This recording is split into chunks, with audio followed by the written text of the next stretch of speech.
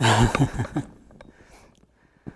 like to invite you tonight to broaden your understanding of your practice as much as possible. This is the moment where that's a very good idea. One of the reasons, just as an aside almost, that the Buddha recommended study quite a bit is because he said it helped us broaden our sense of our path. He likened it to an elephant moving through a jungle, cutting a very wide arena for their footsteps. Rather than being lost in identification with a particular method or a particular form, rather than being lost in some kind of sectarian dispute about which form or which method is better, rather than being wrapped up in some kind of ideology, study amongst many things, study really meaning understanding, both from reading and analyzing and from one's own experience. Study really helps us have a broad understanding of what we are doing, to understand methods and forms as what we call skillful means, ways of bringing our being into balance, ways of seeing more clearly, ways of letting go of old habits. So rather than claiming one as the perfect one, we can understand how many different means can be utilized at different times or by different people toward that same end. So our path becomes really broad. I can remember very early on in my meditation career when I knew nothing, but was practicing with one particular teacher, this man named Goenka, who taught a method of mindfulness, of practice, insight practice, where you're really practicing mindfulness of the body in a kind of formula where you start with paying attention to the sensation on the top of your head and then move your attention down through your body in a particular way until you get to the soles of your feet. And then you begin again by paying attention to the sensation on the top of your head. And that method he called sweeping.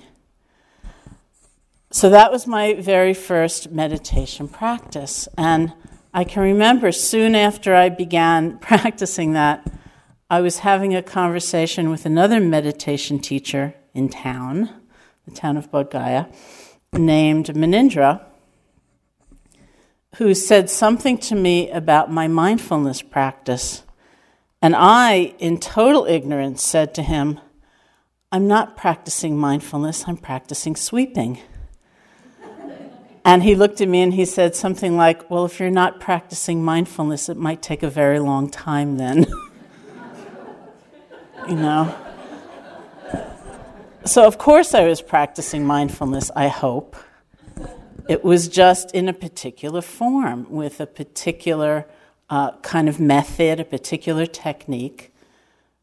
But underlying the application of that technique were the qualities that the technique was developing, which was the whole point, not moving one's attention up and down one's body, but the mindfulness.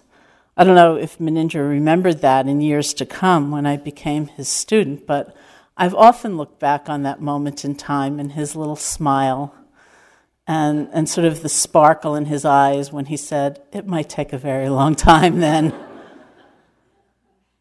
You know, so to understand what we are actually doing is a very good thing. And to loosen the grip of that kind of identification and attachment.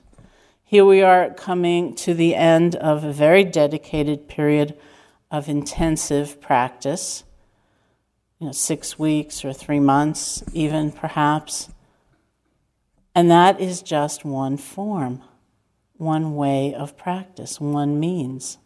It's a magnificent form. It's a really great thing to do. For one thing, it is so incredibly odd in this culture. People will think nothing of going to college for 4 years or 6 years or 8 years or 12 years, but 3 months in an intensive silent retreat, it's so bizarre. And that's good. It's good to step away from the expectations of our lives and the responsibilities and the ways we define ourselves and the ways we are defined by others. That's a tremendous thing all by itself. And then to have the level of renunciation and simplicity that we get to enjoy here, that's also a good thing. We can get so accustomed in our daily life to a certain level of comfort and be quite demanding when that comfort seems threatened in any way. But I look back at that time when I lived in India in the early 70s, and I think, well, one thing I'm really grateful for is that I didn't have a whole long list of demands about what I thought I needed in order to be happy. Because there's no doubt they wouldn't have been met in terms of the external circumstance. But it was a tremendous time, and it's great to step away from what our entire culture tells us incessantly we need in order to be happy, in order, in fact, to ask ourselves that question. What do I need in order to be happy? To be able to enjoy something simple. I can remember the first time I left India, and I flew to London, and I was standing in Heathrow Airport in the bathroom, and I was staring at the sink, quite puzzled, thinking, why do they have 2 faucets in this sink? This is after about 1.5 years in India. And then I thought, oh, they have hot running water. It's like I'd forgotten. These kinds of things I had not only taken for granted, but I couldn't even imagine. It was unthinkable to live without certain kinds of things. And to dare to step away, to have that kind of adventure is also a tremendous thing. To have come on retreat, to make that kind of exploration. And then, of course, just the sheer intensity of the practice. To have no one to answer to have no other demands on our time. So that if you were making the kind of effort I talked about once, to notice the intention before you made a major movement, like standing up in the dining room, and you had missed it, you could sit down again, and then stand up, and sit down, and stand up, and it's actually a place where it can be okay. It's pretty remarkable. You don't have to hurry through your cup of tea in order to make a phone call, in order to meet someone's demand on you. So the warmth of the teacup and the taste of the tea and the actual experience of it is enough. It's full, it's complete. It's a remarkable thing. And it's one form. So coming toward the end of this time, it is very important to understand what that form, what the method is intended toward. What are the underlying qualities that it's all about? So that we don't feel that sense of attachment and clinging to something that is really only one part of a much bigger picture that is our life. The mudra, the gesture of the Buddha image, yes, behind me, that is so famous, so well known, of the Buddha on the eve of his enlightenment, then known as the Bodhisattva, reaching down and touching the earth, as Mara, who's the legendary figure, kind of like the devil in Buddhist teaching. Mara is known as the killer of virtue or the killer of life. Mara is challenging the Bodhisattva, trying to get him to give up on his resolve to attain perfect freedom. And so through that night, as the Bodhisattva sat under the tree, Mara attacked with all those legendary moments, hailstorms and rainstorms and ghastly figures to try to frighten him and get him to get up and leave, and all these sensual delights to tempt him to get up and leave. And it kept on going through the night until at one point in the final attack of Mara, they say Mara basically attacked with self-doubt. He challenged the Bodhisattva more or less saying, "Who do you think you are? To imagine that you can be enlightened, that you can be free. Who do you think you are?"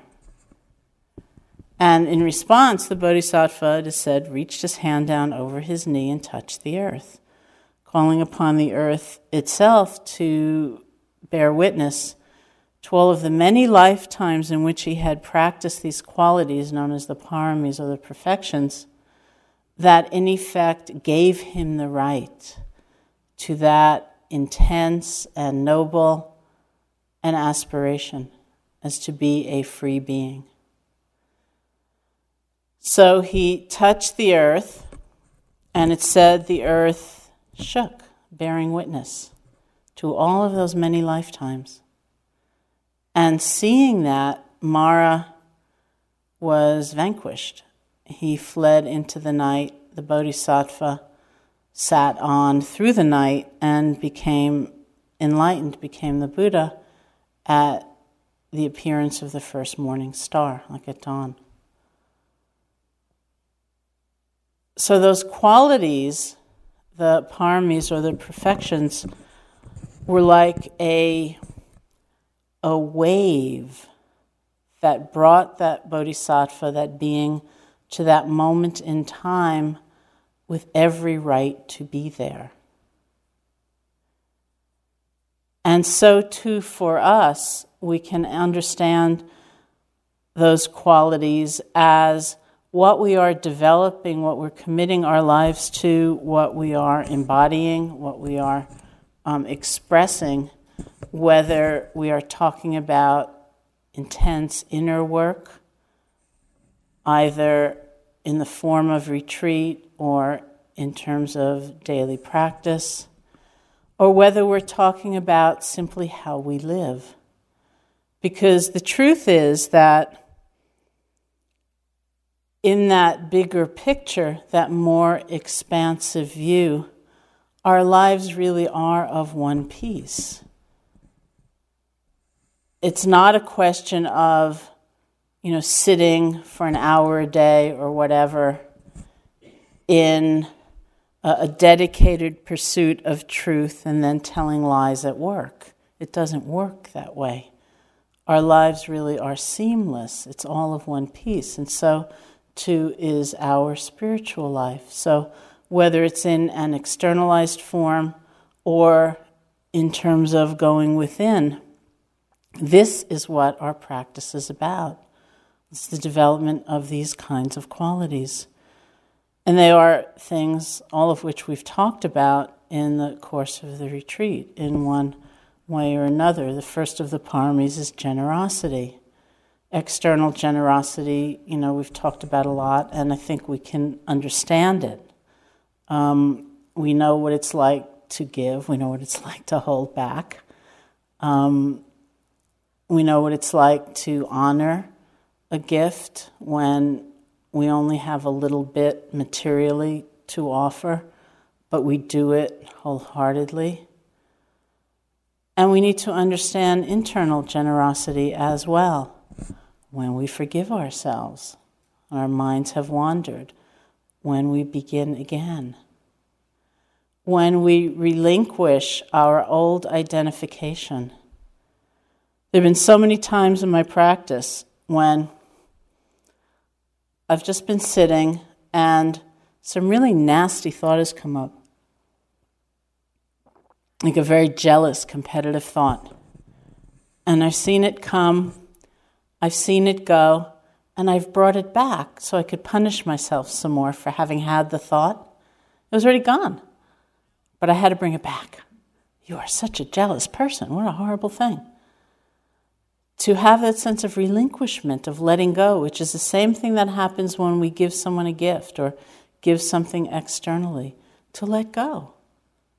It's really the same quality of mind, whether we are practicing it in one form or another. And it's tremendously powerful for its open quality, for the joy that comes when we're not having that experience of a clenched fist and holding on.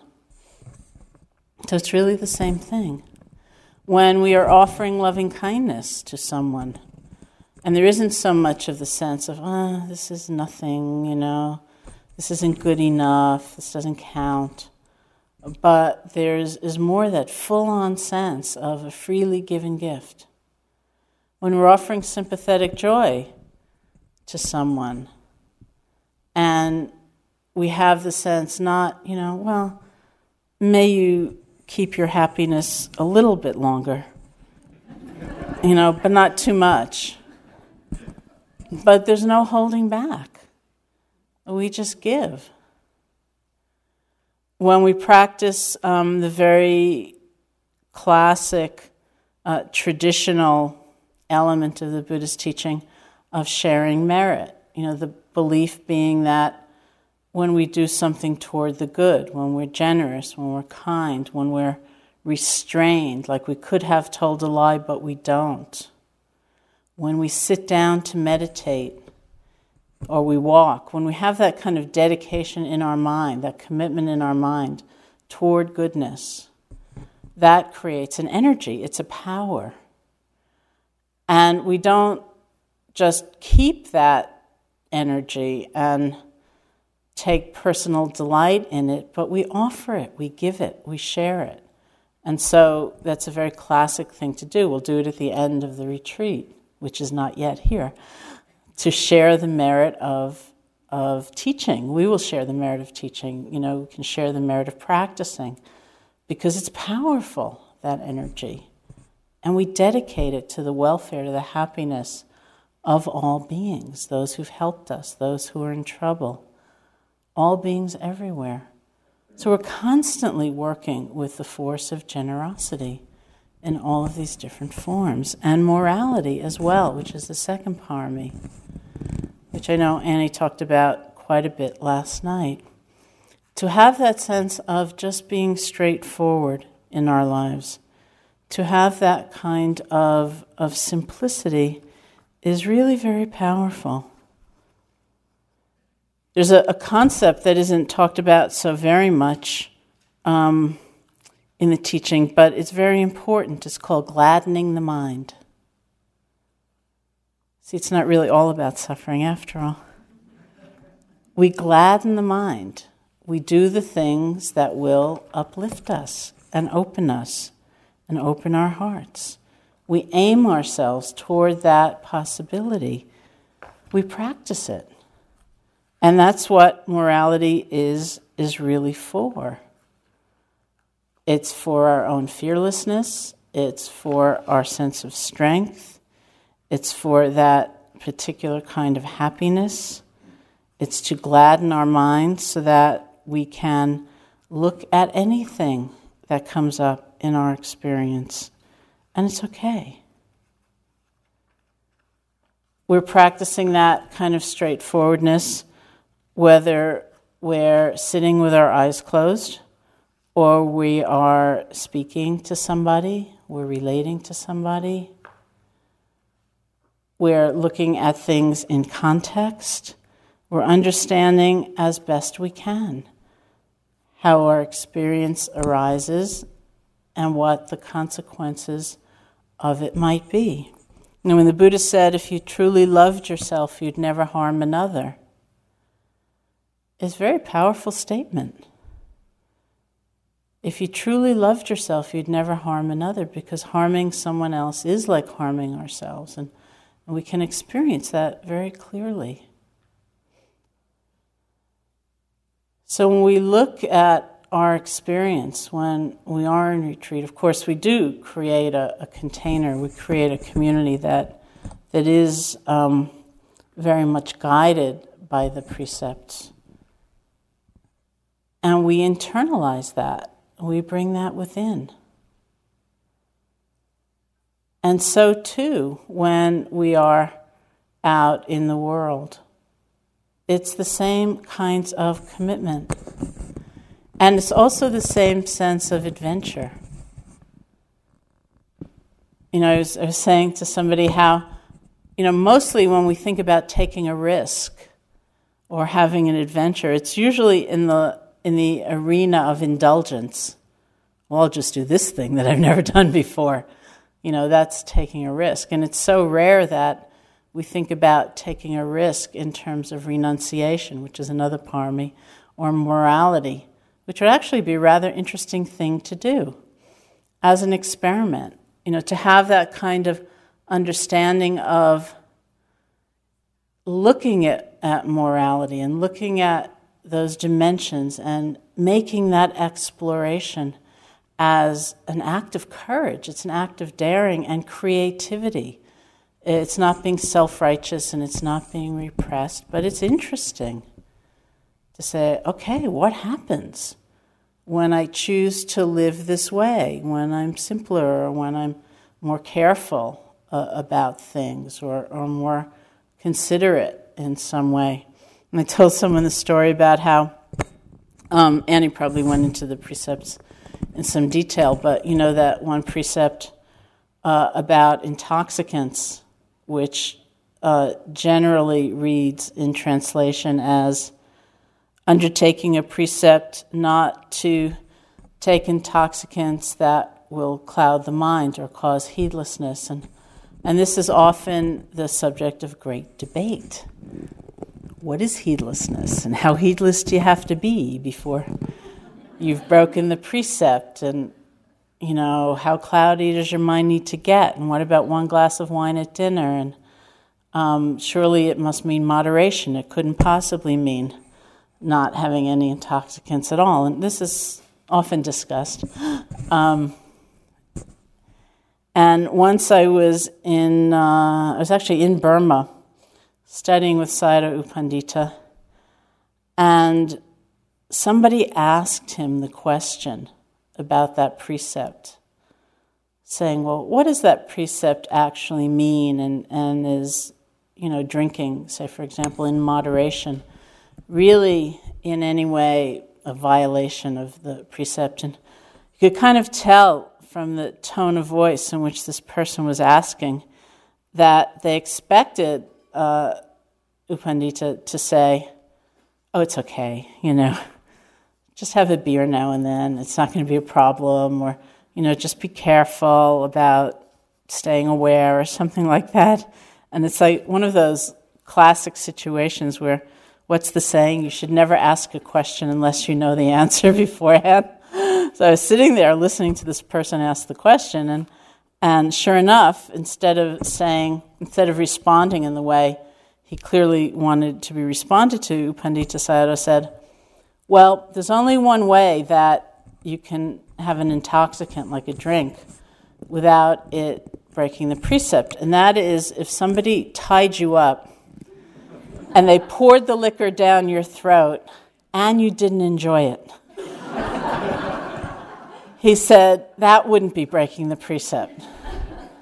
So my first response, frankly, was, that is really extreme. That is so extreme. And then I thought, wouldn't it be interesting? I mean, I never drank great amounts anyway, but I did sometimes have a glass of wine at dinner or something like that, and I thought, wouldn't it be interesting to actually undertake the precept in a way beyond what I had undertaken it before, as that kind of experiment? Not to be all self-righteous and imagine that I'm better than other people or anything like that, but instead of just saying, oh, well, that's too extreme, which we tend to say, I think, more when it's in the direction of simplicity and giving up things than when we, are imagining about enjoying ourselves. I thought, why not, just take a period of 6 months or something like that and don't drink anything. See what that's like. And in just that way, I think we can continue to look at our lives almost as our own artistic medium, to see that here's where we can be creative, here's where we can explore, and we keep paying attention, we keep looking in just those ways. There's a separate parami, even aside from morality, which is truthfulness, and I always thought, isn't that interesting? That in this list, being truthful is somehow considered so important that it has its own kind of separate category. To be truthful.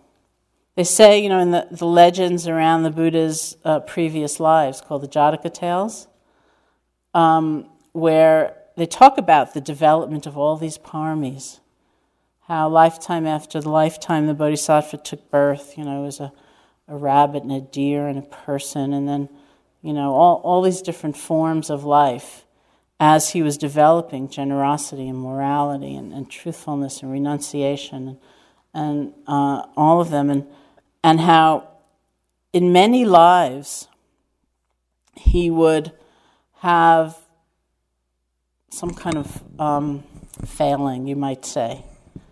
He would end up breaking a precept or something would go wrong for him. But the one precept he never broke was about truthfulness.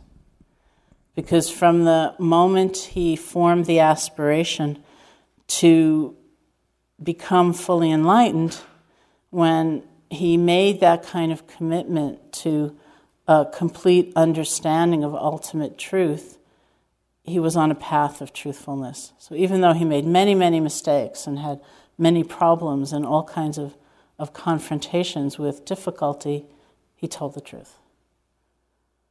And I think what an outstanding quality, because of course that's what we're trying to do as we look within.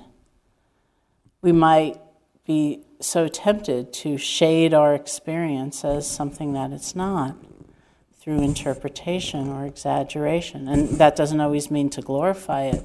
It can also mean to denounce it in some way or disparage it. But to learn to strip away all of those interpretations and the overlay of concept and judgment, and just to say, this is what's happening. It's a tremendous inner discipline. It is our inner discipline. It is our path. And to then express that externally, to practice it externally, to tell the truth. It's very powerful, and it's really the same thing. It's seamless. The more we can do it in one domain, the more we can do it in the other domain. They're not separate. And of course, when the Buddha was talking about speech, he talked about saying that which is true and that which is useful, which means being kind. To say that which is true doesn't necessarily mean that it's useful to go around telling everybody what you think of them. Or even in the case of what you're about to experience, when somebody asks you about your retreat experience, it may not be that useful to go into excruciating detail, that, well, on the third afternoon of the second half, I had this knee pain, and then, I watched it, and then myself just disappeared, and it was, but then I couldn't get that back, and I tried on the fourth day, and I tried on the fifth day, and I tried on the sixth day. It's like, that's probably not that useful. This is the time where if we haven't done it already, we try to pay attention in a bigger context. We actually look for those nonverbal clues from the other person. We take a moment and we think, well, what might be the most useful or skillful thing to say in this moment in time? We pay attention. We pay attention to our motivation. We pay attention to the world around us. We pay attention to the context. And we do the best that we can. One of the paramis is effort or energy. We certainly know how we need to apply that in terms of our inner work. We get up and sit even when we don't feel like it. Or our attention wanders and it's really, really, really interesting, the place it wandered to. And still we let go and we begin again. Or we find ourselves starting to spiral in this tremendous wave of self-judgment. And we stop. And we say, I don't need to go there again. In the gentlest possible way. And we start over. It all takes effort. It takes a lot of energy. It doesn't need to be strained or horrible energy where we're just holding on and we're so tense and we're so uptight, because nothing's going to happen from that anyway.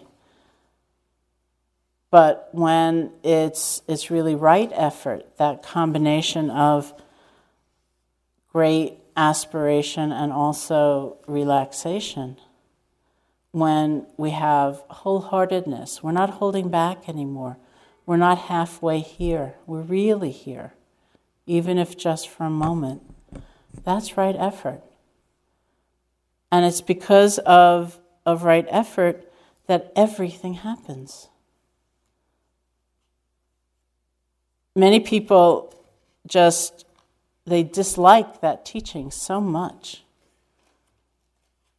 But I think I said this earlier in the retreat, I've always found it the most empowering part of the teaching, that we do not need to depend on anyone. We do not need to depend on anything, any situation. What we need is that kind of effort, that kind of energy, to see things as clearly as we can, to connect as fully as we can.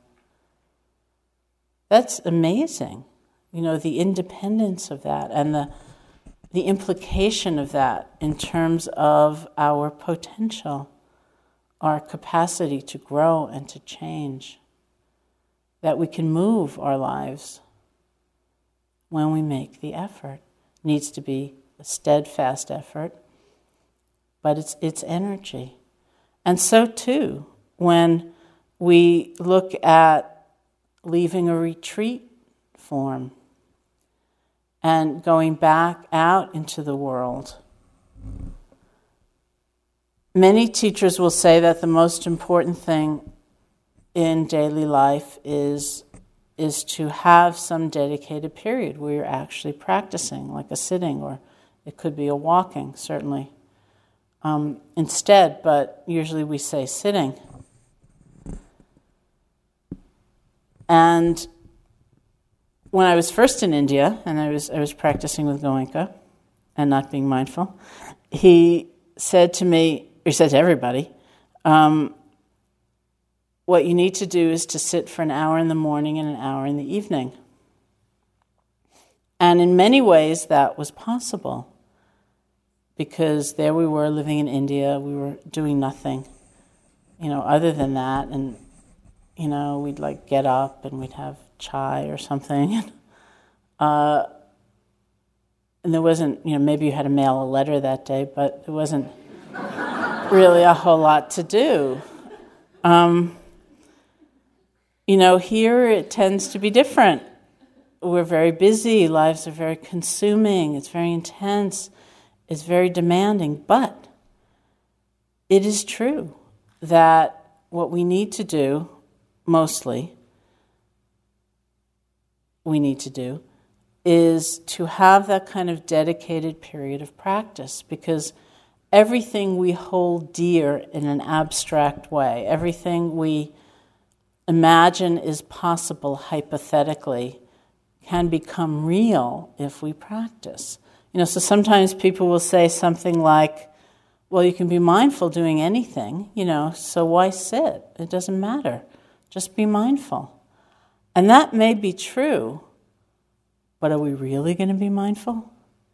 I had, she wasn't one of my teachers, but she was like an acquaintance of mine in India who was a teacher, a woman who's a Bengali woman, who was in a very kind of difficult life situation. She, at a very, very young age, been placed into an arranged marriage, as was the custom, and it was a difficult situation, and her in-laws were kind of tyrannical, and they wouldn't let her. She wanted very much to go off and do retreats and things like that, and they wouldn't let her go quite a bit of the time. She didn't have that opportunity because of her situation, and yet she progressed very far in practice to the point where she became a teacher. And so one day somebody asked her, well, how'd that happen? You didn't have the opportunity to go off, and you haven't done that many retreats, and how did you make so much progress in the development of wisdom and compassion and all these qualities so that you could be a teacher? And she said, I was very mindful when I stirred the rice. Now the difference between her saying that and the way I often say that is that she was very mindful when she stirred the rice.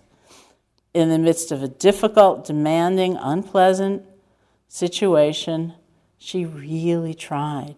She put her heart there. Whereas I could say that, you can be mindful doing anything, it doesn't really matter, but will I really live it? And I'll tell you from my own experience, the answer is no, unless I really have some period of the day when I'm doing something like sitting. Because when I do that, then I find I am more mindful stirring the rice, and I'm more mindful walking up the stairs, and I'm more mindful drinking a cup of tea. That these values, which I do really cherish and hold dear, tend to become a little distant and kind of theoretical unless I have some period of each day where I am just making them real. And that's the purpose of that kind of daily commitment. So I really say, and this is, from me, that more important than, sitting for an hour is the fact that you sit down to do it. So that if in one day you only have 5 minutes, you don't have an hour, rather than thinking this isn't going to count, it's not worth doing, it's still really important to do, to make that effort, because it's effort that is taking what is abstract and making it real. To make the effort to sit down to do it. If you've only got 5 minutes one day, sit for 5 minutes. Of course, if you have longer than 5 minutes, that's really great, because what almost everybody experiences in a daily life sitting is that the first 5 or 10 minutes are complete chaos. We sit down and we think, I forgot to call so-and-so, and I've got to do this, and I've got to do that. And those of you who've sat with me in New York City know that I, for a few different seasons, rented an apartment. I sublet an apartment that had this incredibly loud refrigerator. And so I told many stories about my sittings where I'd sit down and I'd think, that refrigerator, that's abnormal. That's not a normal sound. I don't know, I better call the landlord. The landlord lives above, though. He's going to think I'm a kook. What if it is a normal sound? What if it's just me? No, I better call a refrigerator repair person. How do I find a refrigerator repair person in the city? Just like constant barrage, just this cascade of thinking about my refrigerator, and then it would pass. So if we only sit for like refrigerator mind, for that first 5 minutes, that's what's going to happen. And even that is good. It's like a tremendous discharge of tension and stress. But if we can sit beyond that, we will go beyond that. And we will get to experience a greater quiet. So to make the effort is very, very important. One of the things that holds us back from doing that is the very familiar habit of judgment. Even in India, with nothing else to do, I didn't always find it so easy to have a daily practice. I wasn't always on retreat. Sometimes I was just living a life. And it was hard sometimes. The reason it was hard was not because of my other obligations, but because I was in the habit of assessing and judging my experience. And experience in daily life, just like experience here, is quite variable. There are times we sit down and it's very peaceful after the first few minutes. It's very quiet. We have very few thoughts. We're quite concentrated. We feel very collected. There are other times when we sit down and we're quite sleepy, or we feel just these waves of restlessness. It changes all of the time. And usually, we get into the habit of, certainly when you first leave, the concentration is pretty strong. You may not feel like you've developed much concentration, but you really have, all of you. And that is something that maintains for some period of time. And then it comes and goes. It can be quite sporadic. So we're not always peaceful, we're not always quiet. Sometimes we're restless, sometimes it's very difficult. So mostly the habit is, while it feels good, it seems glorious. And we think, oh great, I'm going to sit every day for the rest of my life. This is fantastic. And then it gets a little rocky.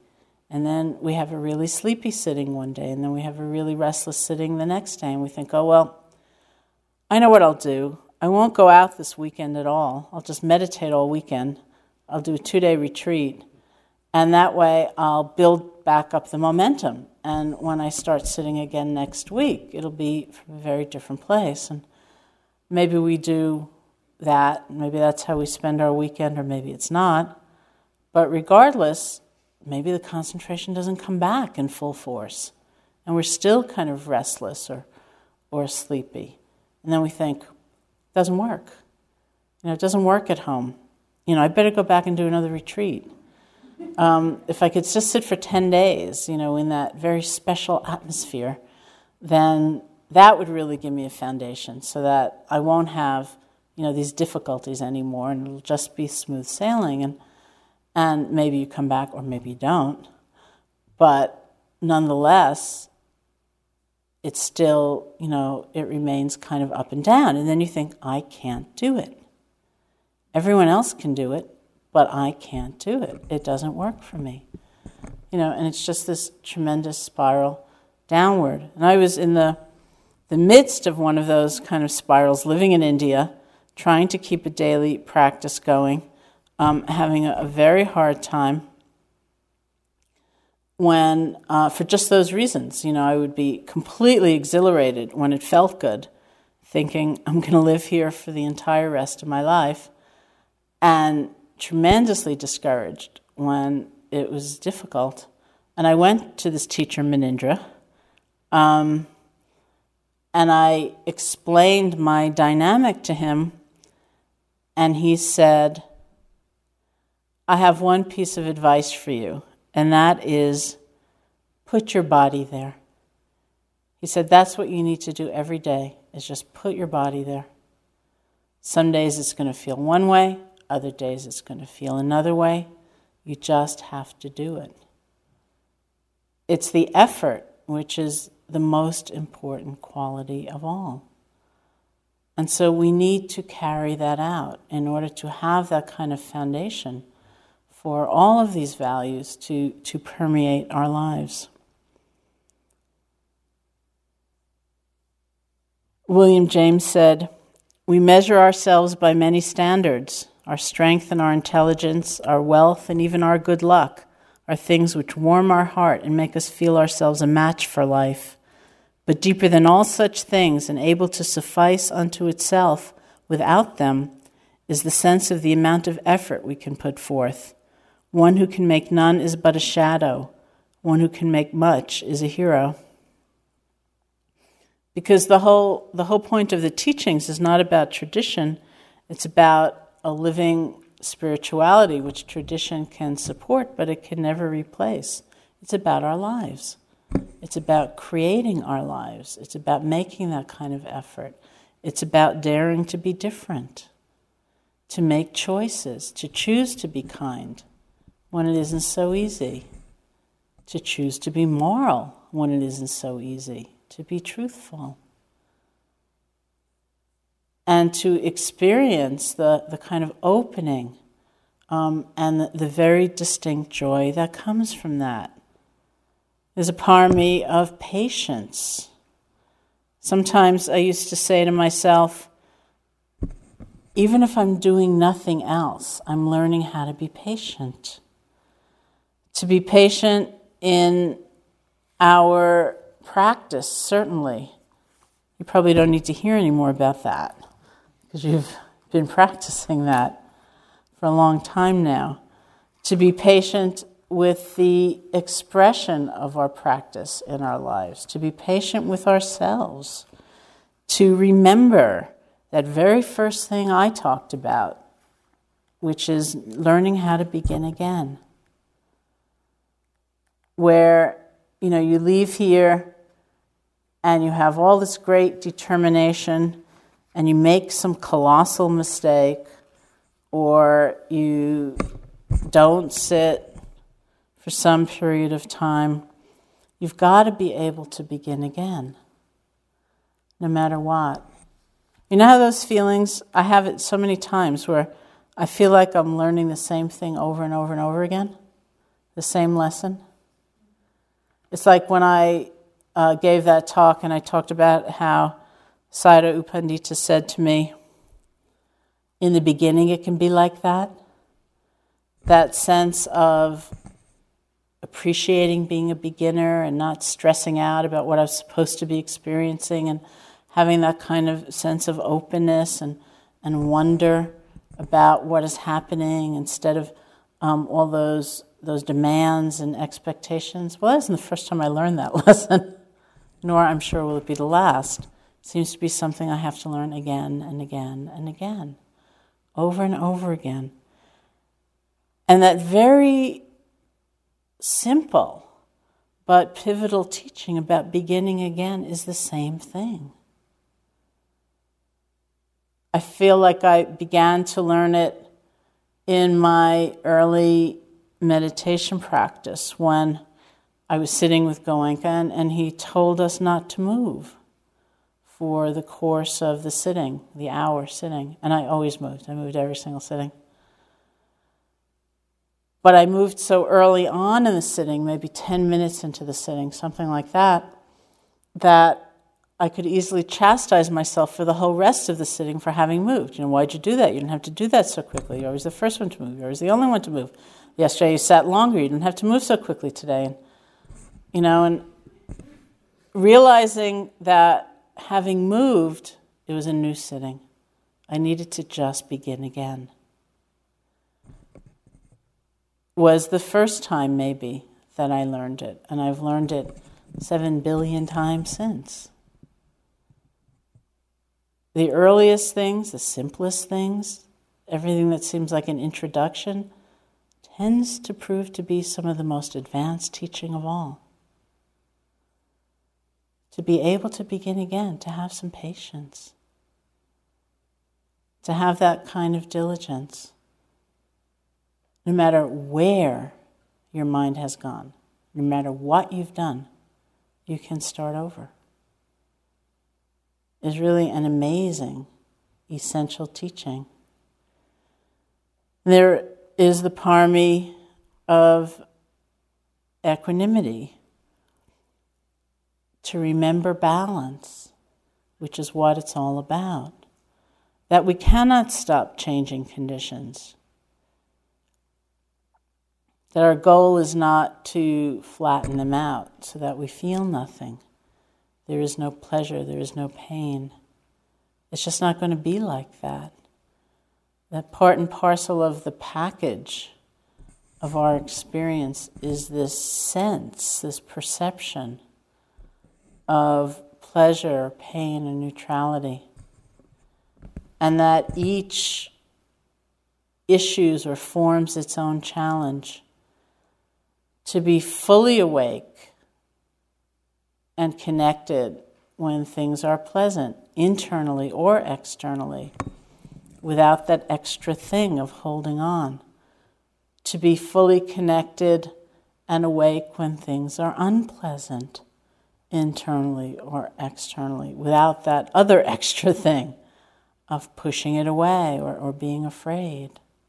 To have an open heart with the difficult things we encounter, and to be fully connected and awake with all those neutral experiences.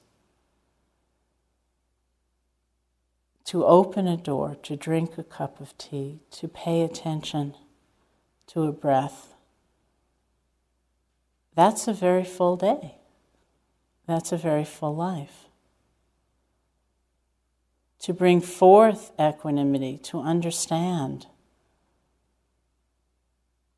that we cannot flatten out experience, we cannot control the unfolding of events, but we can be present. And finally, there's a parami, I didn't list them all, of loving kindness. To know deeply and truly that the loving kindness we practice externally, when we care, when we pay attention, when we listen to somebody, is something that has tremendous impact on our formal practice. It's not separate. And in just that same way, when we listen to ourselves, to our own experience, with some kindness, when we care, when we're more patient, when we let go of some of that judgment, it translates. It's meant to translate into how we live. When we're in a situation where it would be so easy just to dismiss somebody or not really listen to them, but kind of half listen to them and half think about the next person we need to call or something like that. And we stop. And we actually do gather our attention and we listen.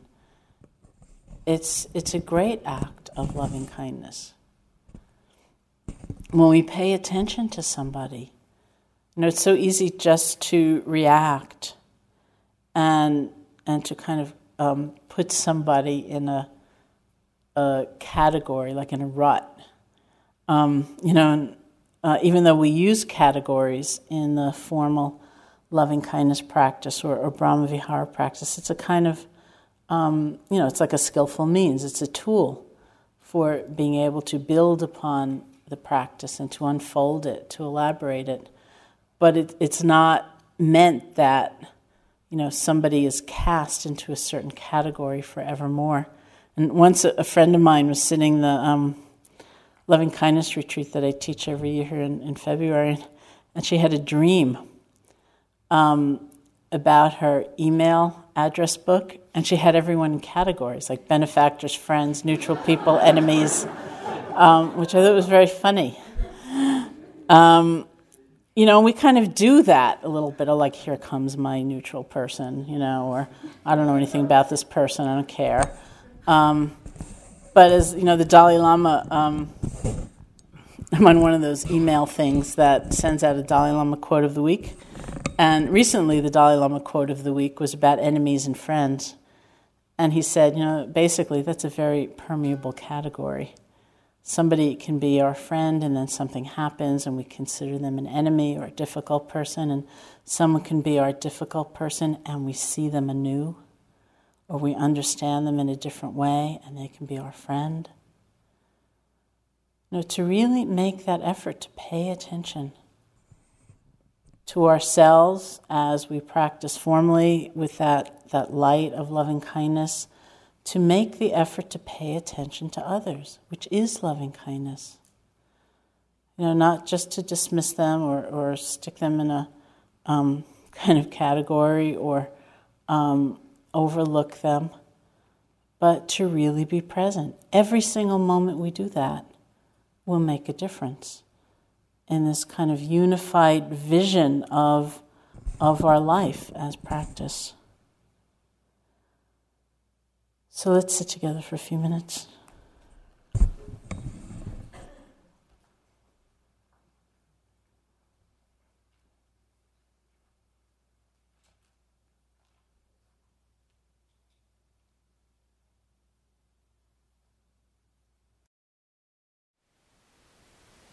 Thank you for listening.